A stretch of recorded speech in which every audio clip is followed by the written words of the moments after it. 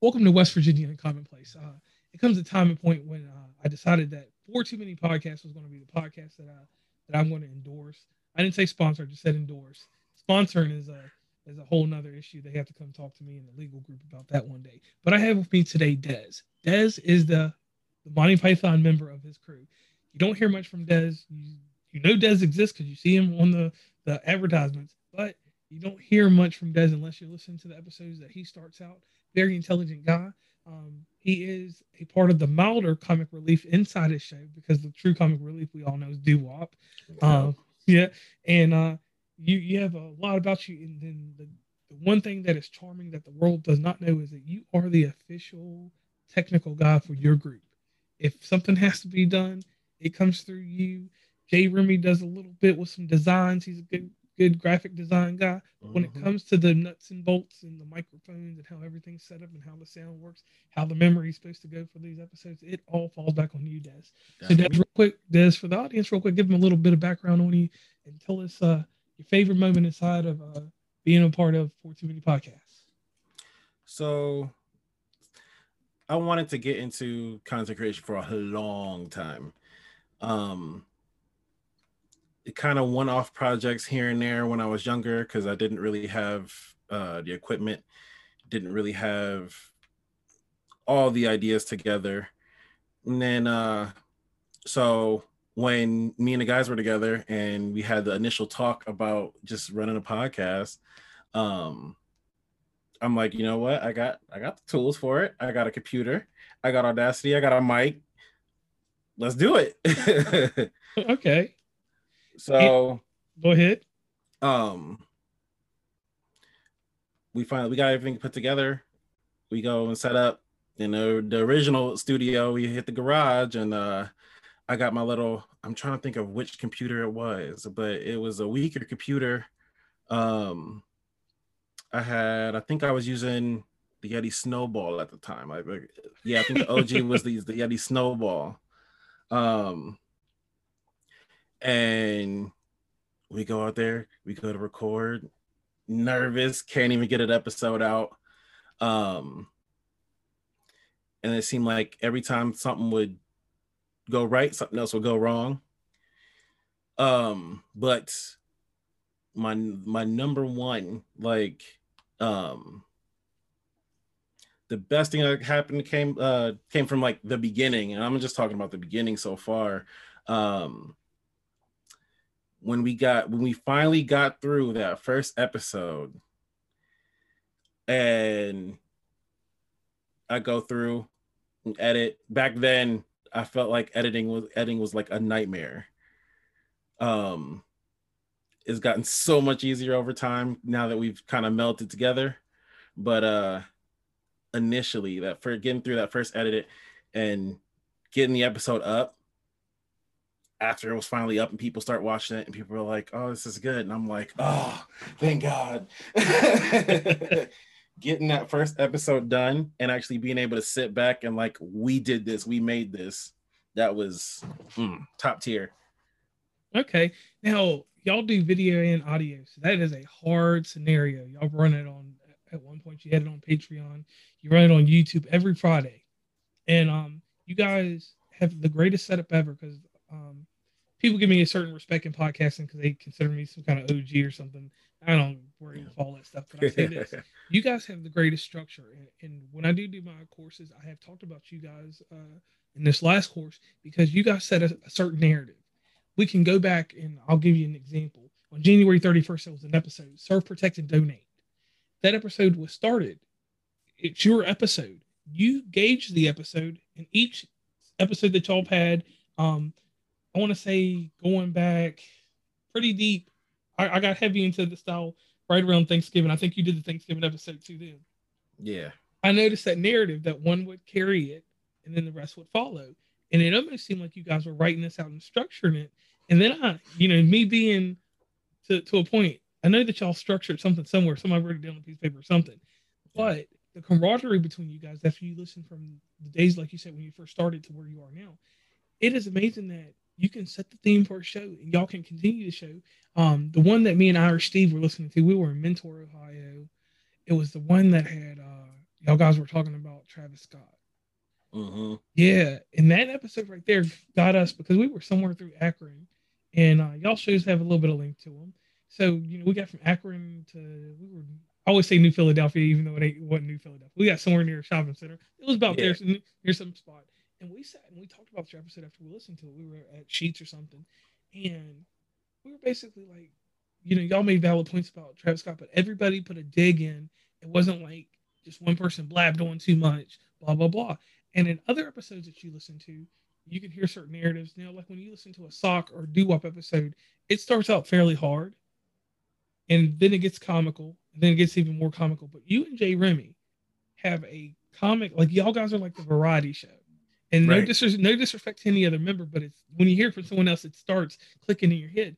So you hear this amazing variety show with you guys on it, and it makes me think back to like the early '70s Saturday night. I mean, the mid '70s Saturday Night Live.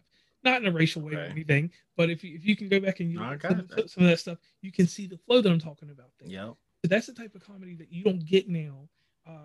And some like I was saying to do up when we were talking, sometimes you and Jay Remy almost go to the line of Dane Cook type funny, which that type of funny is. If you know that funny, then it's fine. So how do you keep with being the Monty Python, like the mild comedy and the serious? I mean, you're not always serious, but you're kind of serious to a degree. How do you keep that good flow going amongst all these jokesters? So it's funny because my humor my entire life has been that kind of Seinfeld. Yeah, it's a little more like it's that dry, kind of dark. It's very subtle. It's a very subtle humor, and that's been my humor forever. Like I was a Seinfeld fan, even and I was little at the time. My favorite show of all time is King of the Hill. Yeah, literally, I have friends, I have family in Texas, but I've been once. So a lot of the references went over my head the first time I saw this show. And I watched it again, and I watched it again, and I looked up some references, and I've had conversations with some of my family, and I'm like, now I understand. And it melded with me. That kind of humor is my thing. So when you put me in a room with Doo-Wop, that's the bombastic comedy, like Chris in your Farley. face. Chris Farley. Yes. And then you got Socks, who has one-liners for days. And then you got Jay Remy, who is like the best hype man you could ever have. Like if having Jay Remy in the podcast is like having Lil Jon in every song. That is yeah. And so I'm like, okay, we all kind of got roles here. I get it. And I could put mine, like my shtick fits in with everybody else because it's just another shade. Everybody else has a different type of comedy. Okay, I can let my personality come out kind of naturally here. I'm good with that. And that's kind of as we transition from kind of putting the shows together and doing it as a group to in the individual episodes kind of switching off. It did end up giving the different episodes a personality, and that's what I liked most about that transition. You can tell the difference between my episode and Doo-Wop's episode, and we all try to include, but it's the same show, and you can still hear that it's the same show. Yes, and that's the genius I'm talking about there. And going with that, like it's crazy because you haven't heard the interview yet. I nailed it to a T when I told Doo-Wop. I said you're like Seinfeld. I was sitting back and like I explained to you, it's 8 of us in our team, but there's 2 of us that you hear. So when we discuss the different episodes and different things that we listen to inside the podcast, I don't get to listen to everybody's episode all the time, but someone in our collective listens every week. So they bring back the discussion because that's the greatest thing about a podcast, and that's what I like about y'all's podcast, and I want to commend you on that. You guys put a good structure in there, so you give somebody something to talk about for at least 4 days or 5 days. Might be 7, but 4 days is the maximum I'm gonna give you.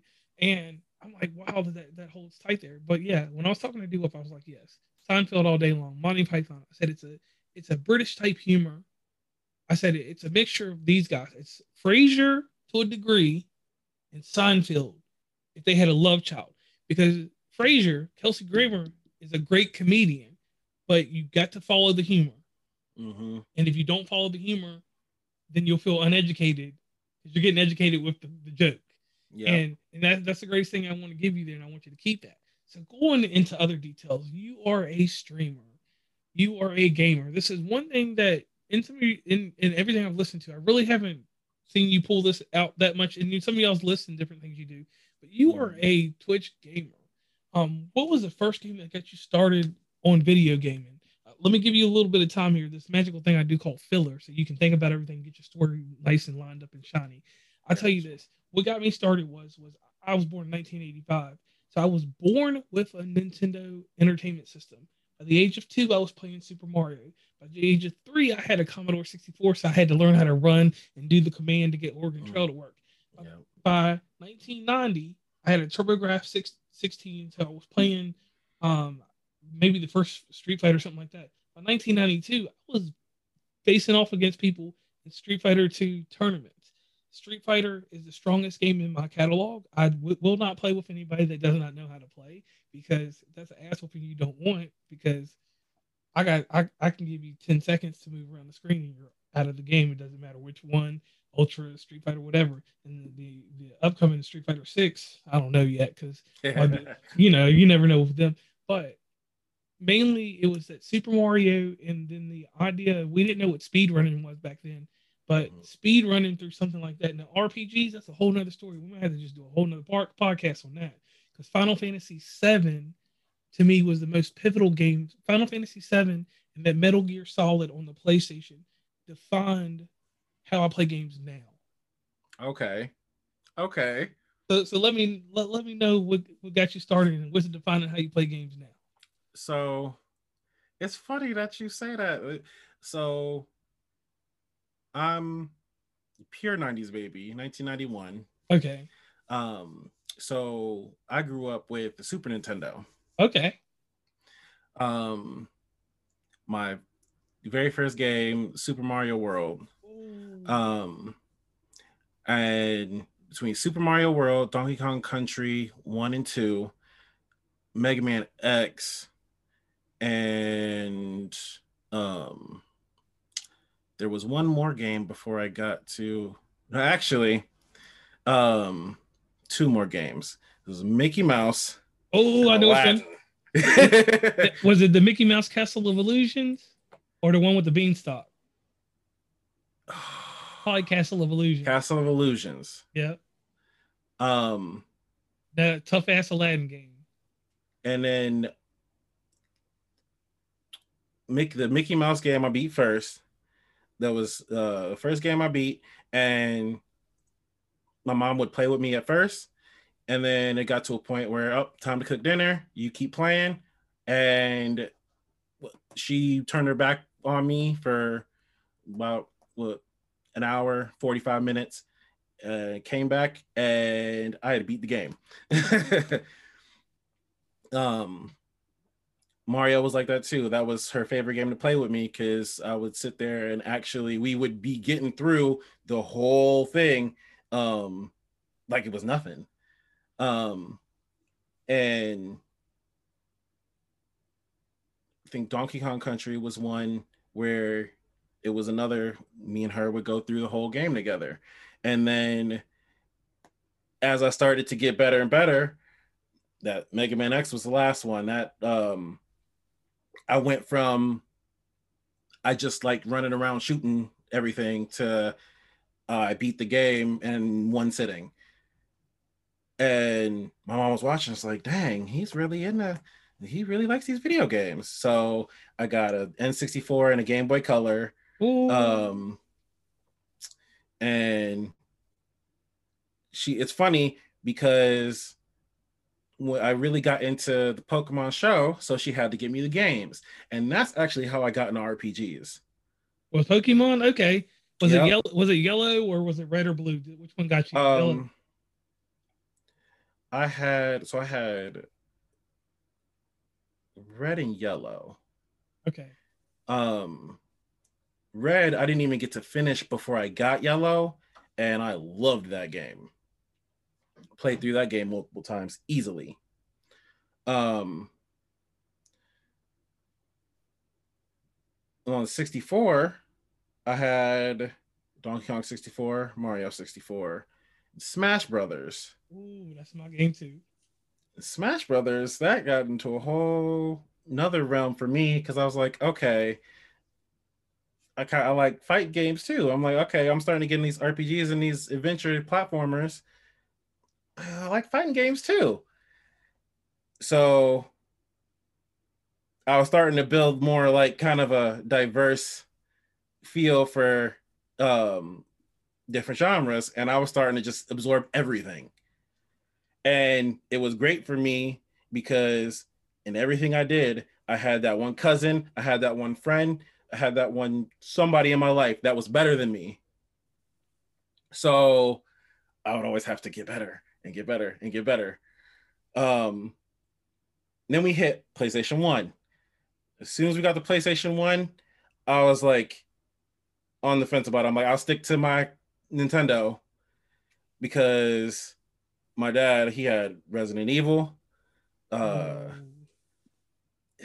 Resident Evil and Siphon Filter, I think it was, that scared me. Um, but then he also had Final Fantasy VII, Final Fantasy Tactics, and Metal Gear Solid. So I'd sit there and sneak down the stairs and like, oh, is he playing the zombie one? No, okay, I can watch this one and go down there and sit and watch. And then it got to the point where I'm like, okay, I gotta play this one myself. And I played which one first? Metal Gear Solid, I think I played first. And it took me so long to like start to figure out like, all right, I'm not running around just shooting everything. I'm actually being stealthy. Okay, what's the whole thing with Psycho Man is how do I beat this guy? I don't understand. I can't even. And that got me to think about games a little differently. And then I played Tactics before I played Final Fantasy VII, and that threw me for a whole different loop because I was playing Tactics and I fell in love with that game. The story, I was getting a little older, so I was able to understand um, at least the basics of the story. Um, get the battle system, the job system. I was like starting to actually get this stuff down. I'm like, okay, now this is different from Pokemon. I'm getting strategy going on now. And then I played seven, and I wish I could appreciate seven then as much as I do now, because I was really into that game. I loved that game. Um, but it wasn't like my initial first playthrough since I was younger. It didn't click in my head as much as my second and third playthrough, and then recent playthroughs now. Now that I can fully understand the story, I'm like, well, shoot, I slept on a masterpiece kind of a little bit. Like, yeah. but I was younger. I got parts of I understood parts, but I didn't understand others. And that's something I had to grow into. But being able to get through these games and play them so early in my life, I got to really appreciate good games earlier than a lot of people that would just be fine with playing like just the Disney licensed games, just the Nickelodeon licensed games, and be cool. Because I had a lot of family members that was like, "Oh yeah, games was cool when I was young. How I don't understand how you lasted so long playing them." And then they see what they look like now, and like, "Oh, okay. I guess I would still play that as an adult." Like, and that was just um not everybody could understand. So like um coming up from PlayStation, I stuck with it ever since. I've had at least one console in every generation since. So, and like now now that I'm like grown, I'm like, all right, what can I do to get every console of the generation? I mean, I kind of refined my taste a little bit. I'm not jumping out like I'm not gonna go bankrupt over PS5 or Series What? X. Yeah. But I'll keep the sentiment. I'm gonna keep watching the prices and keep watching the stock, but I'm gonna stick with my PC for now. I'm cool with what I can do on my PC, and then I still have my Switch. And if something does come out, I still have my PS4 and my Xbox One. So I'm not completely out. I feel you on Um, that. but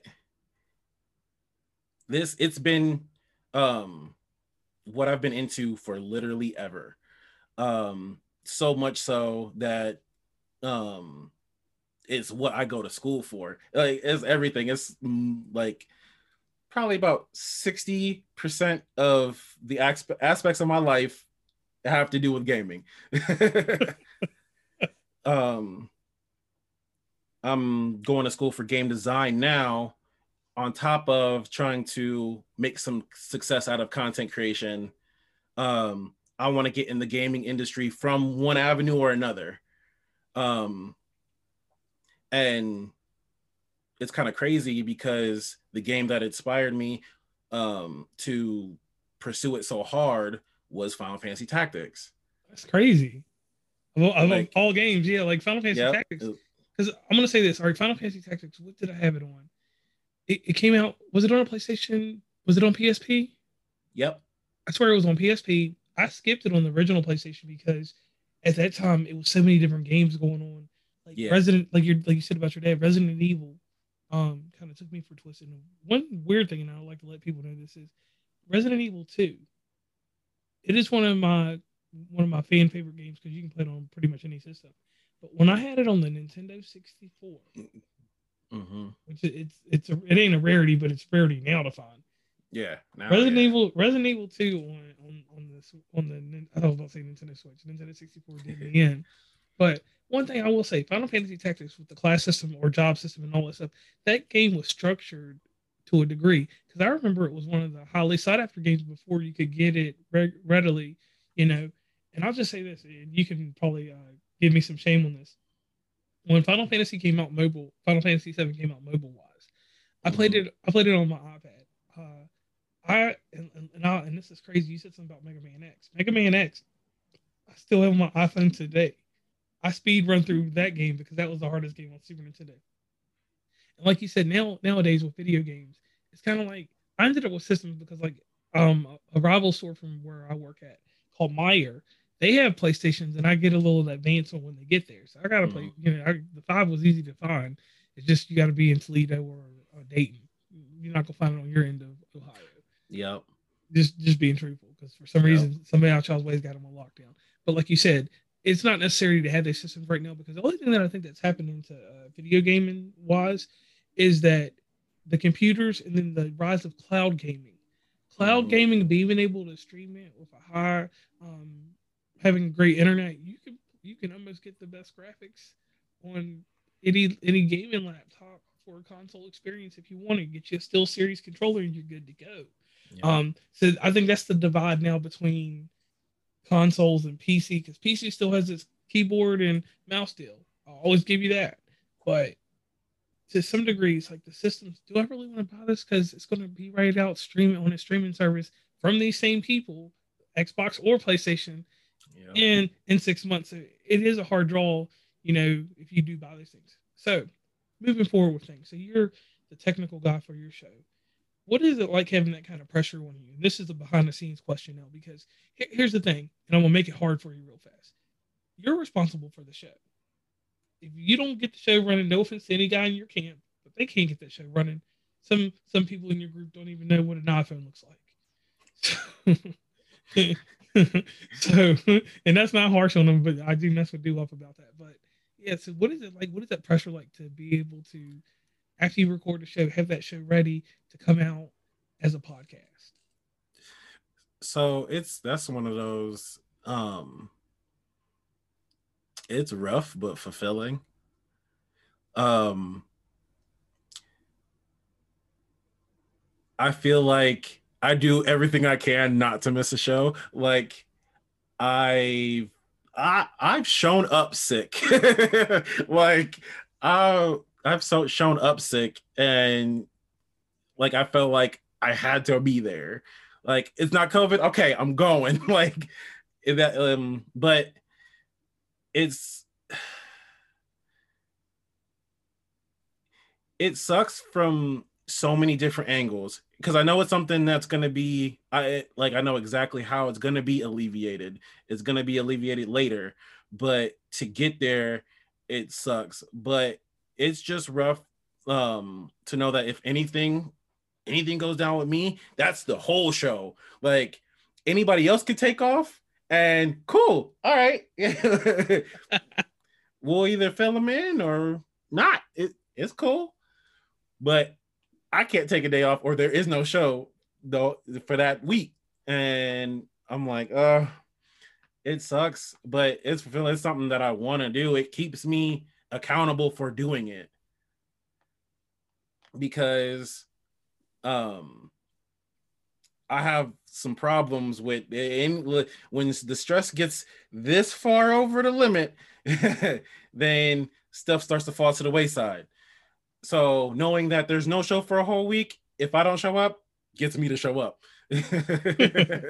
Now let me ask you this: do y'all now have like some kind of fail safe or something to work out? Because you guys do your show every week.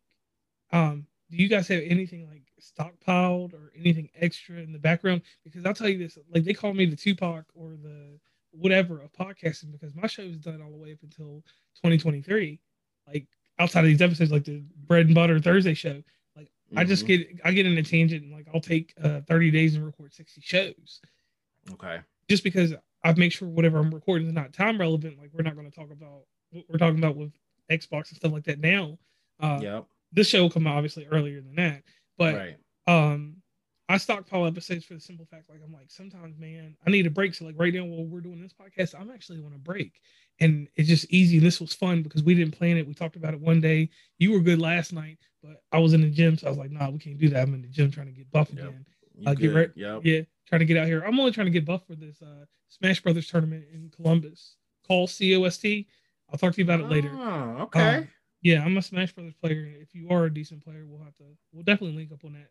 See, that's the thing. That's what I was saying. There's always somebody that's in my life that's better than me, and they make me better. So we're gonna have to play.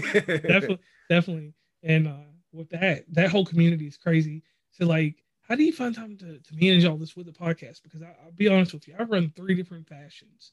The video game portion, which we're going to be launching on March 15th. The cinema portion where we do those mini projectors, which sometimes I turn that into a video game experience. And then the actual podcast.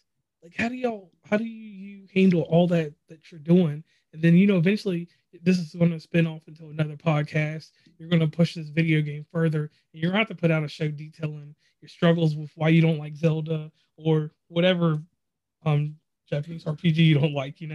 So the balance, which right now it's kind of creating that balance, but it all comes in with scheduling. um I know, like, as long as I'm working 9 to 5, um I know Fridays I got 4 too many, so that day is on lock. I have right now personal things on uh Tuesdays and Thursdays. So that takes me out of those days. But like there are times when I can work around them and times when I can't. And I know as soon as the days when I can work around it come up, all right, what am I doing? Am I streaming? Am I doing a late mini stream? Am I recording for a video? Am I going to do one of my podcasts? And then my Monday and Wednesday, those are my free days. Those are the days that I'll always tell everybody that I'm free. And Mondays, usually those will turn into stream days. That's time to stream. Wednesday, it's time to record. I got to do one of I do my actual podcast myself. I'm going to do every other week. So one will come out on one week, the other one will come out on the following week. I kind of keep my main one condensed to an hour, and I keep the other one that I'm starting condensed to about a half hour. So I'm not burning myself out on any podcasts, but I'm like, shoot, getting to start with 3 projects going, like 3 big projects, and still doing streams and still doing YouTube videos. It's all scheduling. It's that time management comes in clutch when you're actually trying to get stuff done and then still have a life on top of that. Because like I'm like, shoot, if I don't like schedule something, figure something out, I'm doing this on this day at this time, then I'll go weeks and not touch it and be like, well, it'll come up eventually. But as soon as I have it scheduled, boom, I can get it done. And I still have time to play this off stream, or I still have time to watch this show, or there's still a couple hours where I could go hang out with so and so. Like, I can still fit stuff in when it's scheduled. When it's not, I'm in shambles. Okay. And see, I used to be like that with the schedule, but now I guess since I'm like the Kanye West of podcast, and I just pop up and we do these things and just roll out from there. So let us know about these other podcasts that you got going on. Let us know about what else is going on with you, because the thing is that each one of you all are like new edition. One of y'all is going to turn into the Bobby Brown out your group, and I hate that because when one of y'all turns into Bobby Brown, y'all might not break up, but everybody has their own ventures coming out. And where I'm the inside guy, I mean, you might know about the ventures, but I want to know about the ventures before anybody else, even before you think about it. So I've already heard of the mentions of what Doo-Wop's doing. So let's go into detail about what your solo efforts are. And do you think, first off, before you tell me anything, do you think you're going to be the Bobby Brown of this group? Or do you hope that you're going to be one of the other members of New Edition that had some success, but they always knew they had to come back to New Edition? So let's see, part 1. My 2 podcasts, I'm kind of trying to tie it into what my YouTube channel is about. So my main show, the Project Serious podcast, that's more of a variety, gaming, entertainment, tech show. And I kind of try to structure it like kind of a 3-tier. I hit 3 different points that gives me 20 minutes to talk about each one, and then boom, we're out. It gives me some flexibility to where if I want to do something special, I always have my little 3-tier structure to fall back on if that falls through. Okay. My other project, my smaller project, is pretty much my dev diary. Me going through school, trying to learn learn game design. It's kind of gonna be my way to get that informational yet still chill style content out there. I'm actually starting, like, I'm gonna be putting out my first episode of that one soon, and it's kind of following what I went through in my first core class, because it's really basics, like what is a game designer, what's a good game, what what helps a designer learn the structure of a game, and like some real basic like introduction to type thing. So I kind of want to explore some of the stuff that I picked up in that class, and actually, just for that being my first core class, I might be able to publish my own game, a card game out of it.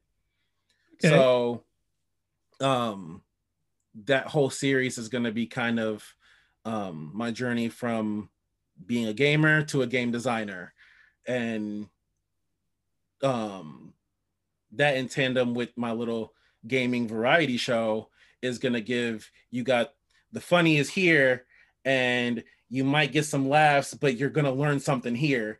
And I kind of get to switch that off, hopefully twice in a month, depending on how many days in that month. Okay. Now, definitely, audience, after this podcast, like every guest that's on my show, Des is writing the show notes for this anyway. So he will put links to everything that you can get a hold of him and his podcast. And I will actually have to pick up your podcast and listen to that. I have to tell you that I was not aware of the second one. I had heard y'all talking about another podcast, but 3 podcasts. So once again, inside your group, I'm giving you inside intel right now. You guys are branching off. And you got all kinds of stuff going on between the groups. Yep. So that's going to be crazy. Hopefully that you guys keep it together. I don't want y'all to break up over nothing stupid, but just stay tight with it, because I've seen way too many podcasts. What happens, and I get to see far too many podcasts this happens to, is they get out here and your creative juice gets jumping, and then the main show becomes what you jump off of, and you get your own show, and your other show starts doing better. Because when it's your own baby, like this is my baby to a degree, you start doing things different. And when it's 4 of you, that's 4 opinions. One of y'all on the technical side, one on you on the comedic relief, 2 of you doing whatever. I'm not gonna give those positions, but so just stay tight with that. Now, inside the show. Well, you just reminded me of the part 2 of the other question you asked. Oh, go ahead. So out of the group, especially with what you just said, I don't think I'll be the Bobby Brown, but I hope that I am. The only reason that I hope that I am is because I guess because I know the reference that I already know. As soon as I see it, I'm like, no, hold on, ego, calm down, go back. That's your home. You come here to have fun. That's your home. Go back to For Too Many. Like, I keep it together that way. I'm like, nope, I see the signs already. Bring it back. Okay, because like Bobby Brown did leave New Edition, and he had one of the most stellar careers. If you look at his accolades, his personal life is something different, but accolade-wise, releasing that many albums, and they were all platinum successes, and then he stopped. He realized that he was at a point he wasn't going to do nothing else great, so he just left it there. So that quick success or that longevity, we never worried about that with Bobby Brown. But when it comes, it comes. So on this show, I pay homage to 2020. It's a news magazine that used to come on ABC. It still comes on sometimes. You can catch it on Hulu, guys, and I'm not getting sponsored by them, so I just threw in that Hulu ad, so Hulu will think about sponsoring me. Diane Sawyer was on there, John Stossel, and then you have Barbara Walters. Barbara Walters is considered probably one of the best journalists in the world. Inside podcasting, I'm a journalist. I do believe in let's have fun. Let's do this and that. But at the heart of things, questions, things that make you more personable to people, those are the questions you get from me. So it's time, Des, for your 2020 questions. Are you ready? All right. Yeah. Okay. You get out here in the world, you produce these shows, you hear the quality, you see the stats, you see the numbers. And this is a question that I ask everyone, because this is the hardest question to answer. And I ask it cleverly on everything I do. I repeat it, like anytime that I've been on y'all's lives, I will ask your crew the same question, but I'll just reword it. Mm-hmm. In podcasting, we have highs and lows, but we have one thing that hurts all of us, and that's a disappointment. So inside podcasting, I'm just going to give you the bare bone question to start it off. What has been your biggest disappointment in podcasting? And I'll give you mine real quick, and it's the same one over and over. My biggest disappointment is this. It's podcast reciprocity. I have an episode coming out about this. You guys show love to my podcast. You share it whenever something comes out, blah, blah, blah. Y'all do that. So even before you did that, I will showcase your episode on my story, because that's where my creepers go, and where everybody else that can't put a like on my page because we have internal beef or something like that. But they go over there. I know way more people look at my story than probably the likes I get, just because you can search somebody even if you don't like them no more and keep up with them. Yep. With that being said, we all have a mutualistic deal. Sometimes you guys post some things. I like that y'all had a message that y'all were generating. I didn't know y'all were doing that manually. I thought y'all had it automated to send to each person that's on your Instagram list that your shows were coming out. So I really dig that. A few podcasters didn't like it. and y'all went rounds with them and just put them to the side, put them back in your memories museum, and got rid of them. But my problem comes in is that sometimes we have these people, these podcasters that come along, and I'm saying podcasters, I'm not saying fans, I'm saying directly podcasters. They want you to hype their stuff up. They want to be center of attention on what you're doing. They want to get on the live show. They want to do this and that. But they don't even want to promote it. And that is my biggest disappointment in podcasting, because like when I do these shows, I'm probably the biggest marketing or podcaster when it comes to, if your show does good, I'm gonna promote the hell out of it. When it starts out, I'm gonna give you 6 weeks of promotion. Like this episode will get 6 weeks. You'll send me a picture. I'm gonna cut it out, put it on Canva, or the virtual assistant, whoever's gonna do it. Once somebody's gonna make an ad, your ad is gonna be entrenched in people's minds for 6 months. That's how much dedication I have into you and to you being on my show, no matter who the guest is. If it does even better than that, it comes back as a classic. I might represent that shit for 2 years, just depending on the nature of the conversation. But for some reason in podcasting, these people like just think that you're supposed to put them on your showcase, which y'all showcases. You got your Friday night show, y'all do that yourselves. But Tuesday, y'all kind of do what I call my podcast collide episodes. Y'all bring a podcast on or some individuals, and y'all shine light on them. And I don't know if the people promote it, but whenever y'all advertise me or have me on, I'm gonna promote that shit through the roof. And I'm gonna watch how y'all promote it to see if I need to keep the same energy or do I need to put it in hyperdrive. If you guys are putting it in medium drive, well, we're gonna do medium drive because it's reciprocity. I'm not gonna go overstep my bounds, blah blah blah. But sometimes there's issues. People will post something, and I'm guilty of this. People will post something, and I'll look at it and I'll just go past it. If it's not advertising for your show, if you just put a meme up or you're celebrating something, you might ask, who has a conspiracy theory? I'm guilty of that with y'all guys. Y'all asked that, and I went past it. I was busy doing something, and then one of you guys asked me what my conspiracy theory was. So I came back to it and I answered it. That could be misconstrued as me not, showing love back, but it was just one of the times I was scrolling. So in those instances, I can see where someone would get a tiff, but where we go back and forth so much with sharing stuff, I never see an issue. It's just those people that I don't ever care for someone to share my stuff. But if I'm sharing your stuff, man, and I don't care about Instagram likes because they don't make no money or do nothing for me, but show me some type of appreciation later on, even if it's just unannounced that I don't ever see. Like something there. It's just some people like I had to learn in this business that I cannot promote or help because once I help them, they get the game twisted, and when I don't help them, they come at me. So, what is your biggest disappointment in podcasting? So I feel what you got. Like it's funny because that same issue that's in every facet of entertainment, especially like alternative media, I'll say.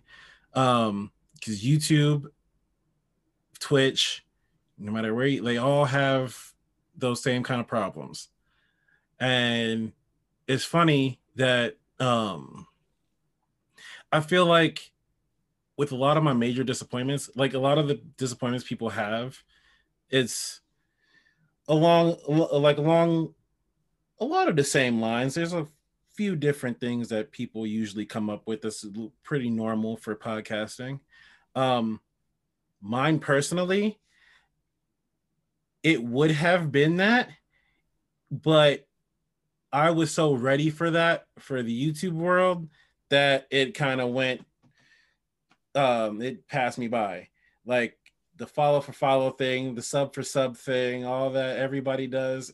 And you'll get people that they'll do it, but they don't care. They're not going to watch your content. They're not going to like and comment and this, that, and the third. So I was already ready for that. So that didn't even disappoint me coming in the gate because I was ready for it. My biggest disappointment is when your technology can't keep up with you. Before I got my upgraded laptop, doing the show, it just everything was going so good. It was going fine. It's cool. Then we kind of upgrade. We move the studio. We get better mic. We get cameras. I'm like, okay, so we're upgrading, but I'm still on the same computer. We're still doing shows. It still sounds fine. We're still going good. All right, now we want to start having guests on. Okay, that's something I can figure out we can do. It's cool. It works a couple times. I'm confident in it because it's worked a couple times. We go to do it, everything just crashes. Okay, so now I'm sitting here like, well, what can I do? I'm sitting here trying to fix it. I'm like, it went from my second job to my first job because in my normal life I'm an IT guy, so this turned into a help ticket like real quick, and I'm sitting here like, are we not gonna get the show out? What do I have to do to fix this? We go get that problem at least alleviated for the moment, go through everything, think everything's fine, go do something again, more problems. And it's like, every time it happens, it's just like, now you did this right yesterday. If in person I was dealing with, I can just tell you, I'm like, look, you did this right yesterday. So do again what you did yesterday. And they would go and do it. Computers don't work that way. So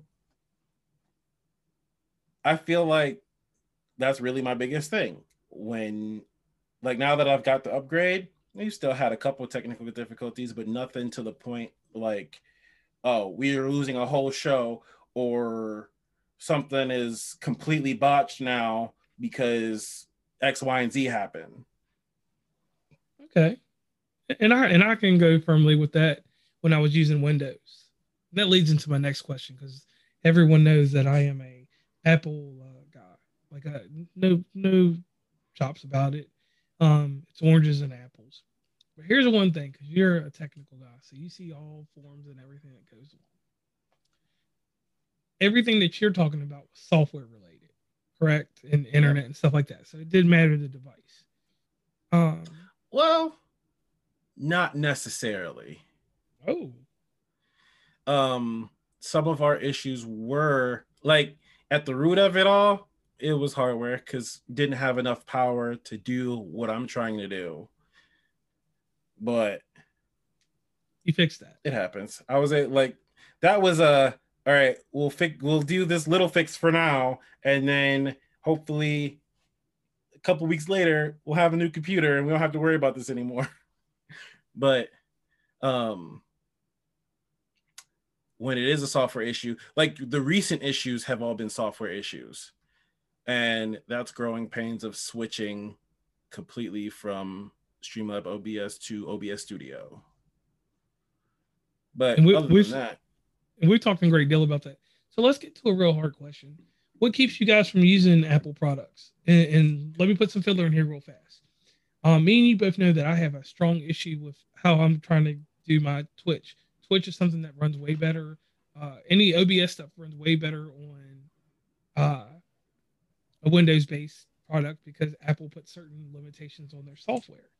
But my argument is, from a multimedia perspective, if me and the rest of you guys from 42 Mini were going to do a podcast and we weren't doing it live, we were just doing it, recording it, I hands down think Mac products are better because I can get you all on 4 Yetis on GarageBand, give you 4 empty tracks, bounce those tracks together, and make probably the purest sound you can find.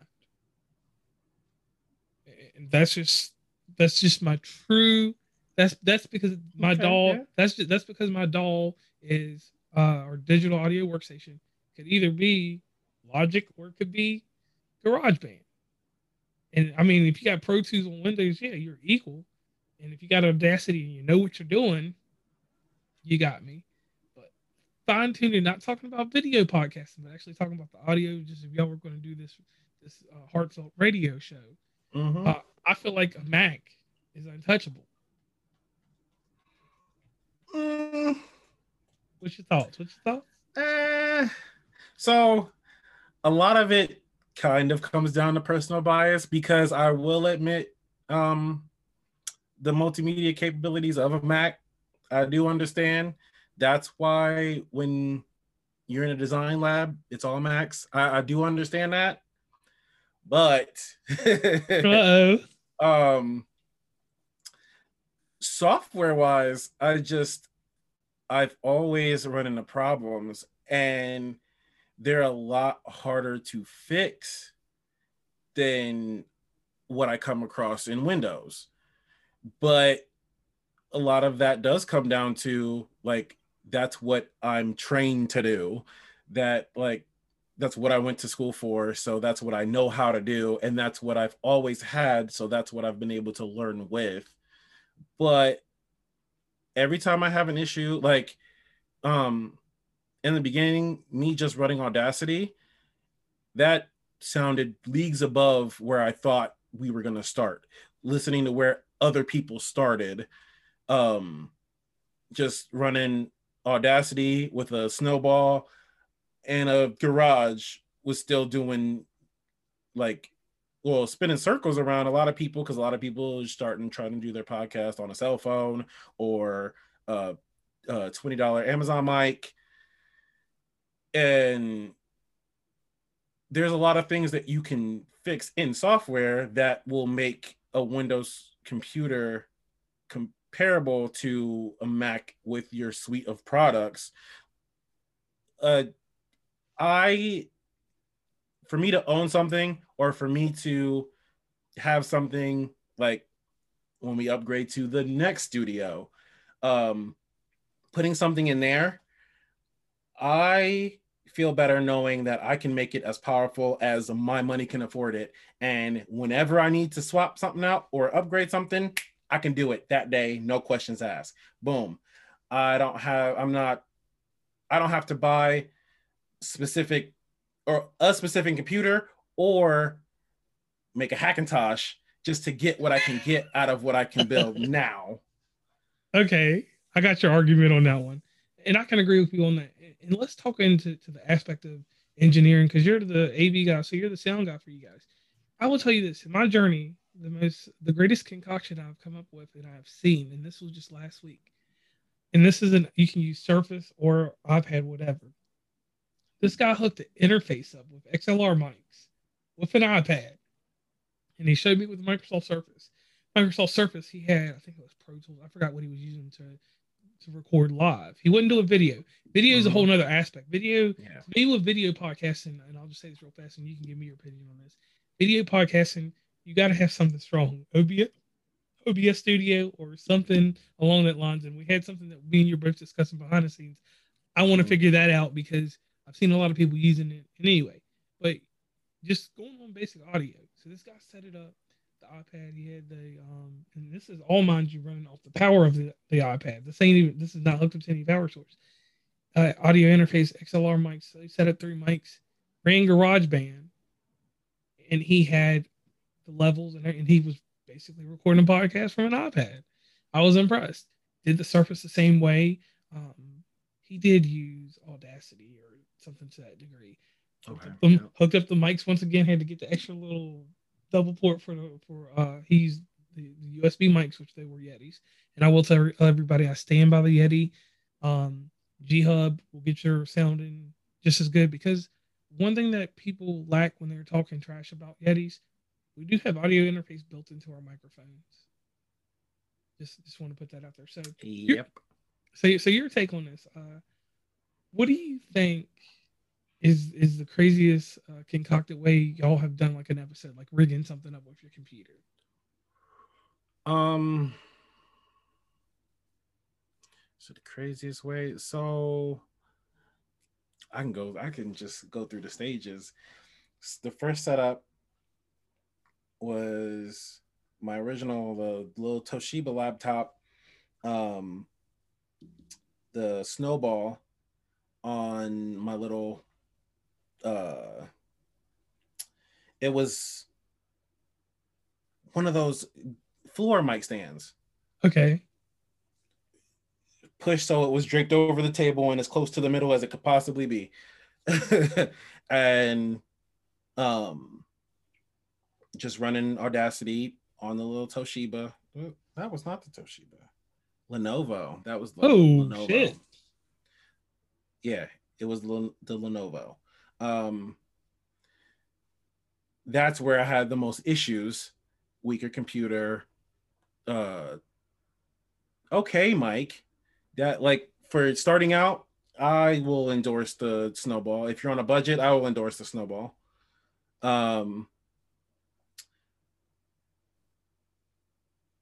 Upgraded the Snowball to the Yeti. Yeti X. First, it was a Yeti. I just the Yeti. Then you went to the Yeti. Yep, and then I went to the Yeti X recently before I started taking my stuff more off the ground.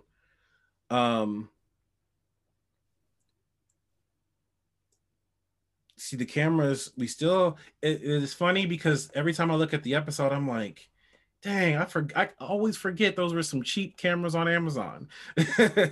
So that does lead me to the craziest setup. Yep. Right after we moved, we had with a USB hub, 4 mics, 4 cameras on my Lenovo. The thing was burning slow, wasn't it? Was it moving? Oh, it sounded, that episode sounded bad. It didn't look great. All the problems we could have, we would have them. And I didn't even think to try and like bring that setup back because we have a more powerful computer, because it's working the way it is. So I'm leaving it alone until we're ready to upgrade. But the 4 mics, which they were half decent mics, I just think we couldn't get them tweaked the way we needed them. We tried so many things. We had cardboard dividers to make sure we got to keep our sound to ourselves. Like, we were doing the most when we tried that. And if that would have worked initially, like out of box, the podcast would be crazy right now. Like, it's already wild, but it would be crazy. But condensing it down to the going back to the Yeti and then upgrading to the Yeti X, and then cutting down from the 4 cameras to 2,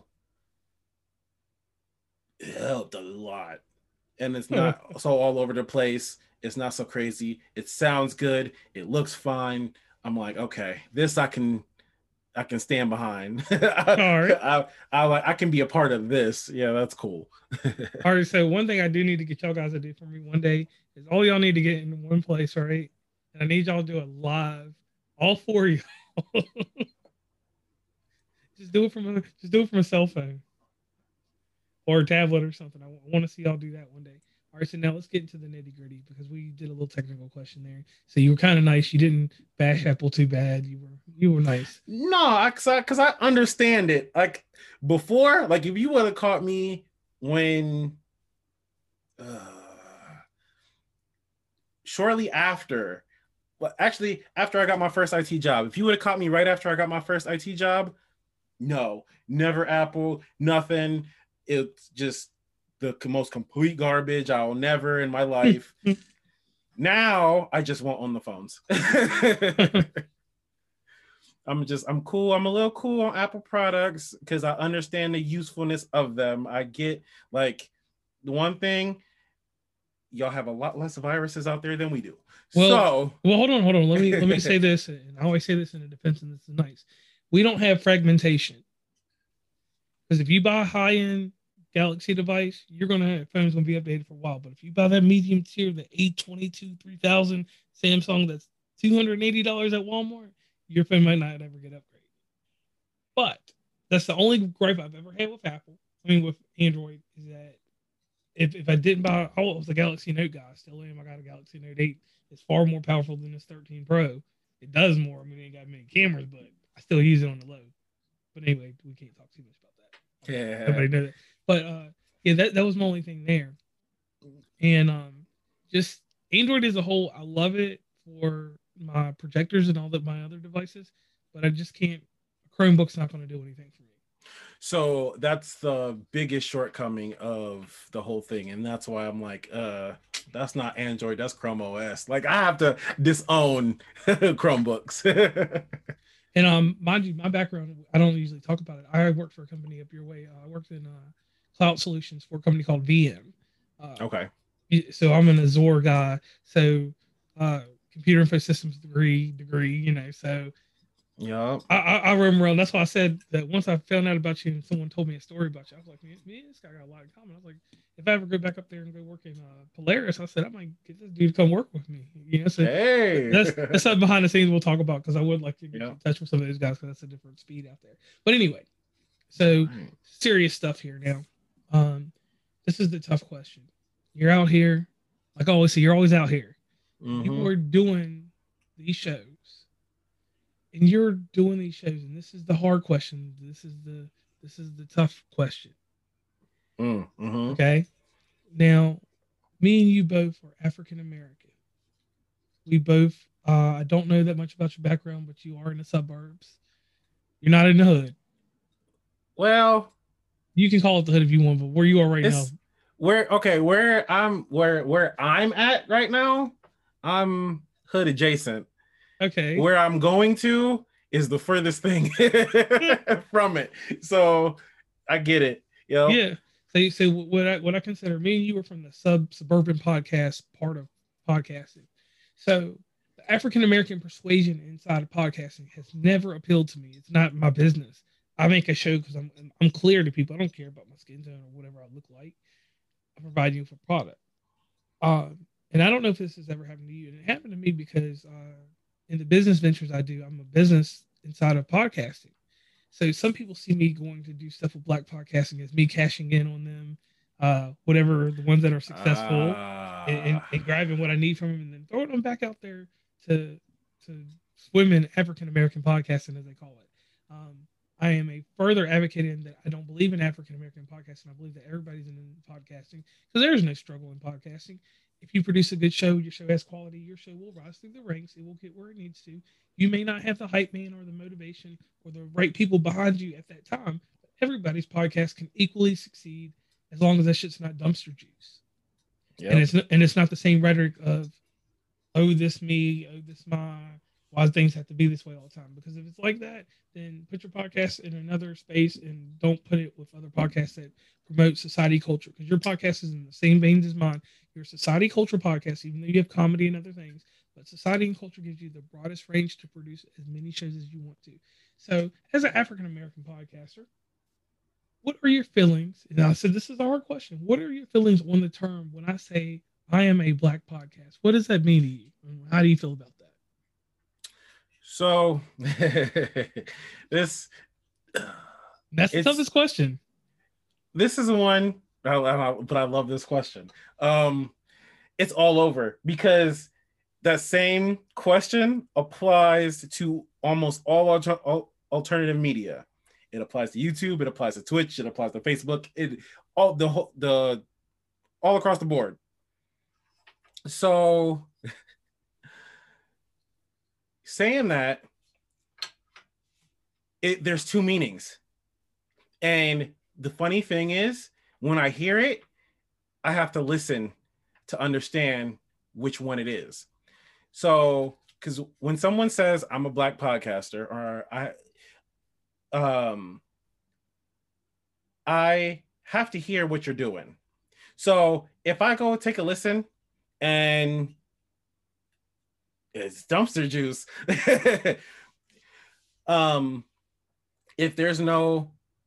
if your whole personality, if the personality of your podcast is solely I'm a Black podcaster, like if that's the actual personality of your podcast and you give me no value, then I know you said it for being Black in society points. Like, there's no way around. Like, if you want to take your podcast and claim your worth based off of being Black, and I go and listen and there is no value to your podcast, then I really want to tell you to hang up your mic and I'm gonna need you to go back to that 9 to 5. But when I hear it and I go and there's value to it, there's their podcast has personality, they have charisma. It's not just I'm here to be black and talk for an hour. Then I'm okay. Now you not only have pride in your podcast, but you have that pride in your race and your podcast, and they are both together and separate at the same time. It's not, oh, my podcast is good because I'm black, and it's not if you don't like my show, it's because you're racist. It's no, I'm black. I have a good podcast. I'm one that doesn't need to be overshadowed by the sea of garbage. Okay, and I like that. I like that. Now I'm gonna be honest here with this whole thing real fast. And this is what gets me. When I hear it, I hear segregation. I hear black podcasters segregating themselves from every other podcast. Oh, I am the black podcast. And when I hear that, I'm like, this is what you fought so hard, or your forefathers, or whoever. Because not everybody's grandma was on the front for any of this civil rights stuff. Some of them have already been affirmated into society or whatever else. But I hear segregation for the simple fact that every podcast is a podcast. We genre podcasts by what they are: comedic, subculture, society culture, blah blah blah blah blah, true crime, which those are the greatest podcasts. But I do a few episodes of that sometimes. But anyway, my whole main thing is that you gotta like. I always tell people, if you associate with that, please put it in a nice detail, because 100% my audience is everybody. But my core major audience being from the West Virginia, Ohio side of podcasting is Ohio. Listen to my podcast, and it is diverse. I've got listeners in each corner because I travel all over Ohio. Ohio is actually my real home technically. Ohio is so diverse that my listenership could be anybody. Yeah. If I didn't know who they were, and then once I figured out who they were, I was like, I'm not putting this out there, to mess up my vibe. Now I'm glad we got that one out the way, because that is a serious conversation that always comes up between podcasters when we're both black. We have to answer that question, because if we don't answer it, then people are gonna figure us to be like they said I was. They said I was some type of cash cow, just coming in to use them, get what I wanted, and then leave society, which I may have not, whatever. To each his own. To tie things together, because we've been in this podcast for quite some time. Des, I need you to give a shout out to somebody special who's helped you build yourself up to who you are today, or people who have helped you build yourself up today, because that's the one thing that we do here. And then after that, I need you to do the most sleaziest part of my show. The sleaziest part of my show is where you cut in and you do an ad for everything that you're doing. I want to know where people can meet and greet you and all that other stuff. So first, give you a shout out, and then do your little sleazy cut in, and let everybody know where they can meet and greet you and where they cannot meet and greet you also. Because sometimes you need to let people know that all access is not all good access. Okay. So I gotta give a shout out. And that's one of those things we always feel like we gotta say. I gotta give a shout out to moms. Gotta give a shout out to my mom. Yeah, it's a big personal story, and I will know that I made it as a content creator if I share that story on why, if I ever get told to give a like a blanket shout out, it has to be my mom and my grandfather. I also got to give a shout out to the boys of For Too Many, because without that show, I wouldn't be doing any show, let alone 3. I probably wouldn't have kept up with my YouTube. I still would have been, I'll pop on, pop off, pop on, pop off. And I wouldn't take my Twitch seriously, because that's been a roller coaster. Now that I'm getting back into it, I wish I would have never left. So Got to give a shout out to the boys at For Too Many because they did a lot more for me than I think they know. And where to catch me? Because now it's becoming a list. So gotta check out For Too Many live on Friday, 8 p.m. Eastern. That's the variety show with me, Doo-Wop, Socks, Jay Remy. Through this little project that you got going on, you're gonna hear from all of them. So definitely gonna want to check us out. You're gonna check me out on my YouTube channel and my Twitch channel. My twitch.tv/Seriously Shadows. My YouTube is the same name, Seriously Shadows. I'm glad my name was unique enough that I was able to take it everywhere. It wasn't taken wherever I went. So if you catch me on Twitter, if you catch me on, I don't go on Facebook. If you catch me on Instagram, it's all under Seriously Shadows. And that's abbreviated to SRS, not the whole word. You got to catch my show, the Project Serious Podcast. Name is subject to change, but that's probably going to stick for quite a while. And Shadows Behind the Game. That one, first episode's coming soon. Those you can catch on Spotify, Buzzsprout, wherever you listen to your podcasts, or all of them. All of my projects will be on YouTube. YouTube is my central hub for everything. I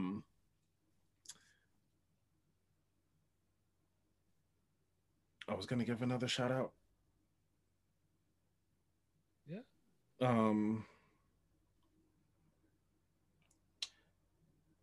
But it just gone. I wish my current future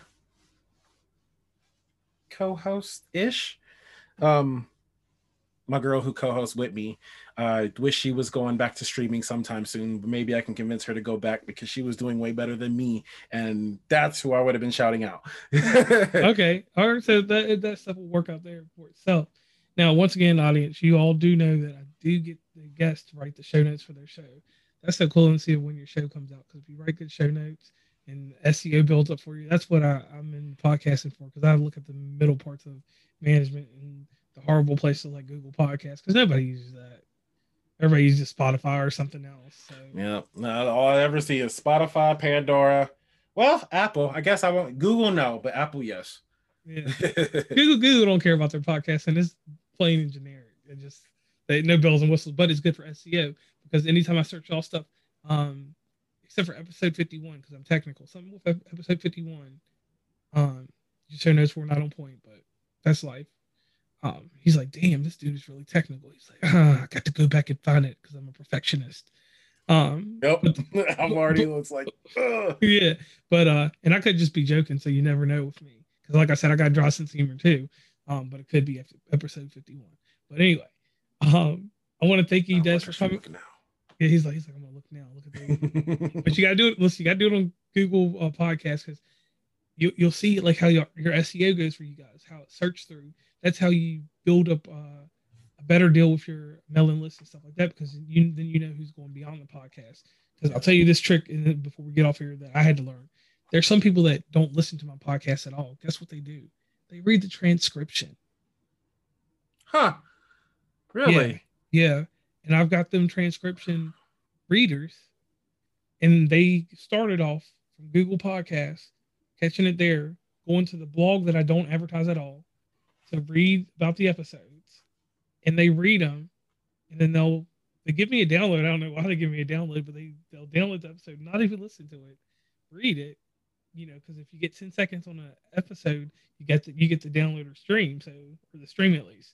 So 10 seconds they listen to, and I know that this person's being satisfied through that. So there's always different ways that people are becoming part of your podcast. Like I said, me and you are going to have a long conversation in the near future. Once again, Des, I want to thank you for coming on West Virginia Commonplace. And this is me, JR. Stacy is doing other things. She did an interview with someone else, but this is my special showcase. I said showcase with For Too Many Podcasts. I'm going to have all members on, and then I'll bring you on as a group effort live, though. when we can all get that worked out, we'll get in the studio and I'll let you set up your studio and then I'll set up my studio beside it and we'll see which one works out better. Mac versus Windows. That's the challenge. See who can do it better. But I'm gonna do it with 5 mics. 5 mics. 5 mics, and then I'm gonna shut the game down. Okay. And we'll see how it rolls. So once again, you can check me out at www.uncommonplace.com. Once again, over on Instagram, get the bots jumping over at Tumblr if you like some of the shit over there. We're on Twitter, but I don't do much on Twitter. Twitter's never been my thing, and it's never gotten any traction. Definitely catch us on Snapchat. On Twitter. Yeah, definitely catch us on Snapchat for the After Dark stuff.